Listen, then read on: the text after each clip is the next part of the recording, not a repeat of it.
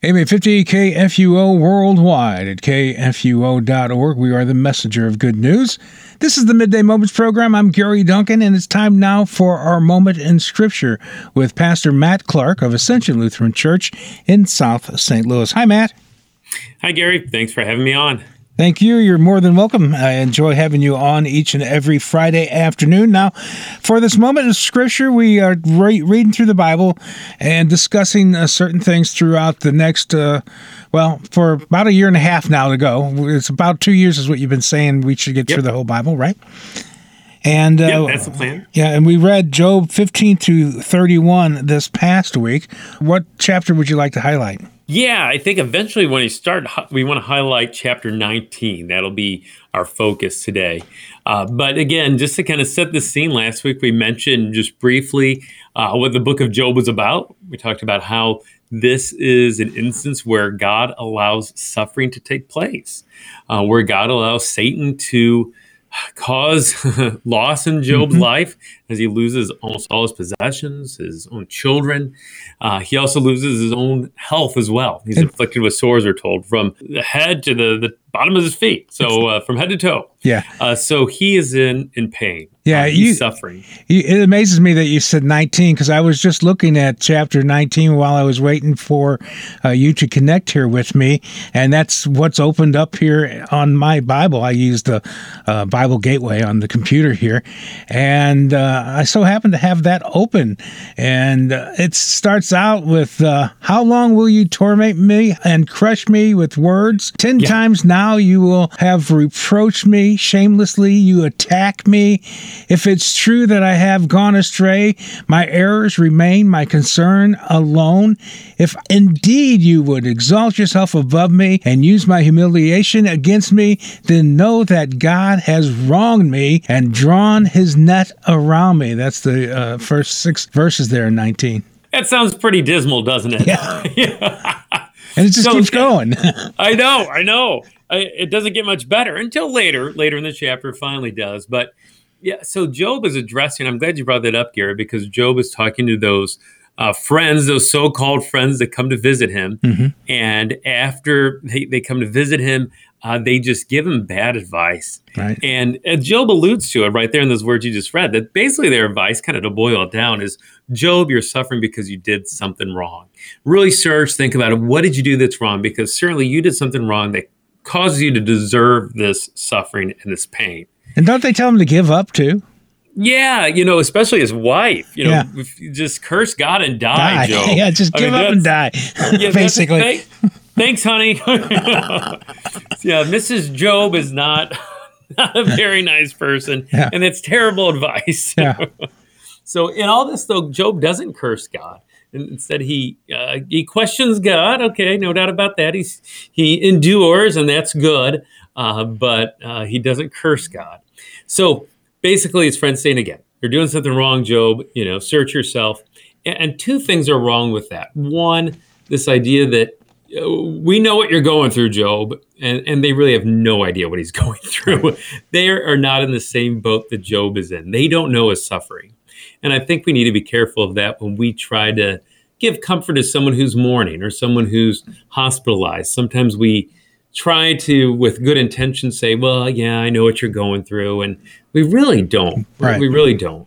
And maybe we have loss in our life too. And maybe we know what it's like for a loved one to die. But it's not even the same. Still, it's not exactly the same. Yeah, each loss is unique. Yeah, grief and pain, like you just said, is very unique with each individual and the circumstances within the relationship of the person that passed on. Yeah, no doubt about it. So one, they're making a mistake by saying, hey, we know what you're going through. But then 2, their advice that, well, Job, you did something wrong. I mean, that's just a word of law. And there's not much comfort in that word of law that, Job, you did something wrong. You better make up for it and get back on the right track. And then God will be happy with you again. As if, God showers blessings upon people who do good and he curses people who do bad. It's not that simple. And that's what Job's friends are trying to tell Job. They're really trying to read God's mind, more or less, and tell him, Job, this is what God's thinking, and this is why you're in trouble. And they have no idea. Last week we looked at the backstory, and we saw all this taking place between Satan and God. So we kind of have the veil lifted. We know what's going on in this instance in particular, but the friends, they're clueless. Right.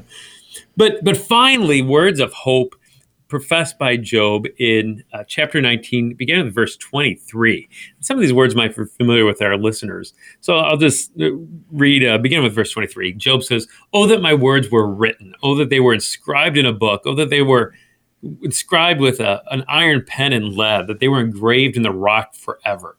Something that's lasting. And then here's sort of the famous words of verse 25. "For I know that my Redeemer lives, and at last he will stand upon the earth.